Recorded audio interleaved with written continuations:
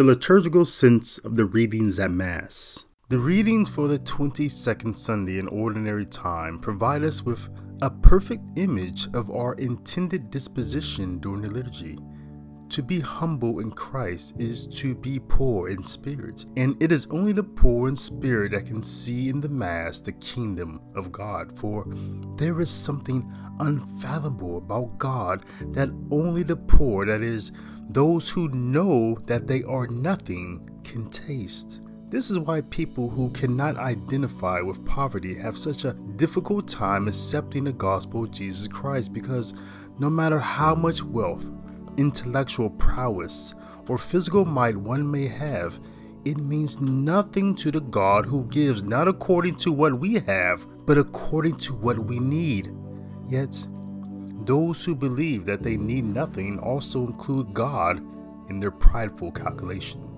The intellectual pridefulness and the neediness to seek answers to everything found in the Hellenistic philosophy and culture around 20 BC is the backdrop of Ben Sira's societal conflict in today's readings from Sirach chapter 3 verses 17 through 18, 20, and verses 28 through 29. For Ben Sira, it was not through the means of self-determination that we receive the most. Rather, it is through the poverty of humility that we gain what we could not have received on our own.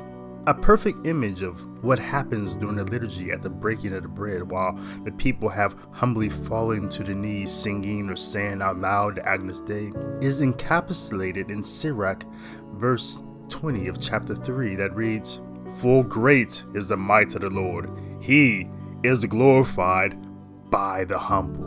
Truly, the mysteries of God are far beyond our mere comprehension. The greatest minds among us have tried, yet at the moments of consecration at Mass, everything that even the great insights that the doctors and great spiritual writers of our own church have offered, all fold upon themselves like sugar immersed into boiling water. Our second reading from Hebrews chapter 12 verses 18 through 19 and 22 through 24 point to this reality of the Holy Mass, saying, "You have not approached that which could be touched, and a blazing fire and gloomy darkness, and storm and trumpet blast, and a voice speaking words such that those who heard begged that no message be further addressed to them. No, you have approached Mount Zion, and the city of the living God, the heavenly Jerusalem, and countless angels in festal gathering, and the assembly of the firstborn enrolled in heaven, and God, the judge of all, and the spirits of the just made perfect, and Jesus, the mediator of the new covenant, and the sprinkled blood that speaks more eloquently than that of Abel." Yes, you would do well to keep this second reading on your mind as you process to receive communion today. In the Gospel reading today from Luke chapter 14 verses 1 and 7 through 14 contains the story of Jesus offering a parable about how those who humble themselves to choose the lower place at the banquet position themselves to be exalted by the host, while those who pridefully choose the higher place at the banquet position themselves to be humbled by the host. What is missed from this selection of readings today is what happened when Jesus first arrived at the house of this leader of the Pharisees. In Luke chapter 14 verses 2 through 6, we learn that it was a Sabbath day when his dinner to which Jesus had been invited was being held. So, of course, the Pharisees were watching him. And behold, there was a man before him who had dropsy. The text then says that Jesus took him, this crippled man, and healed him and let him go. Now the readings for today have greater context. The contrast here that Luke is recalling is between the invited guests who were choosing places of honor before men versus the uninvited guest, the man with dropsy, who chose to place himself before Christ. This is why Luke instructed his host: when you hold a lunch or dinner, do not invite your friends or your brothers or your relatives or your wealthy neighbors, in case they may invite you back and have repayment. Rather, when you hold a banquet, invite the poor, the crippled, the lame, the blind. Blessed indeed will you be because of their inability to repay you, for you will be repaid at the resurrection of the righteous. This too, my friends, is an image of the Mass. For which one among you dares to offer to the Lord a greater feast than his memorial sacrifice? Together, these readings at the Holy Mass this Sunday point to a principal lesson of the liturgy.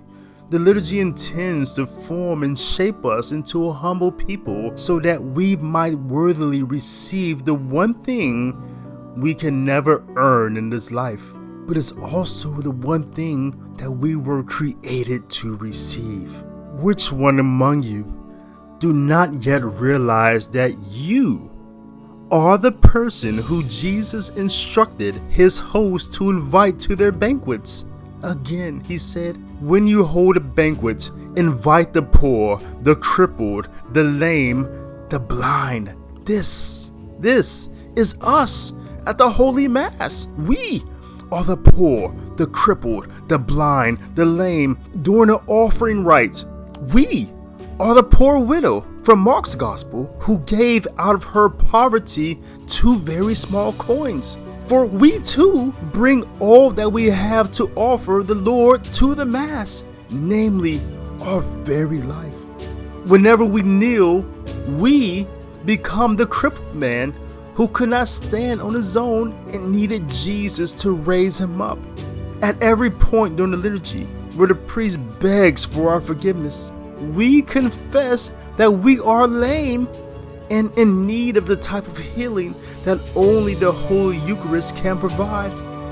And whenever we behold the Holy Eucharist, we confess that we are truly blind and cannot see what God can see, for were he to come to us in the light of his glory, we would have to shield our eyes from being burned. Rather, he humbly comes to us in the manner that we can perceive him, so that we might receive him. This is how the liturgy is teaching us to be poor in spirit, so that we might see the kingdom of God.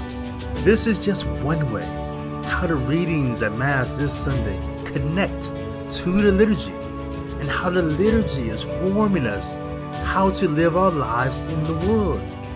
Be in the world which you have received through the liturgy. I am David L. Gray. Visit me online at davidlgray.info for more content and context about the liturgical sense of the Scriptures.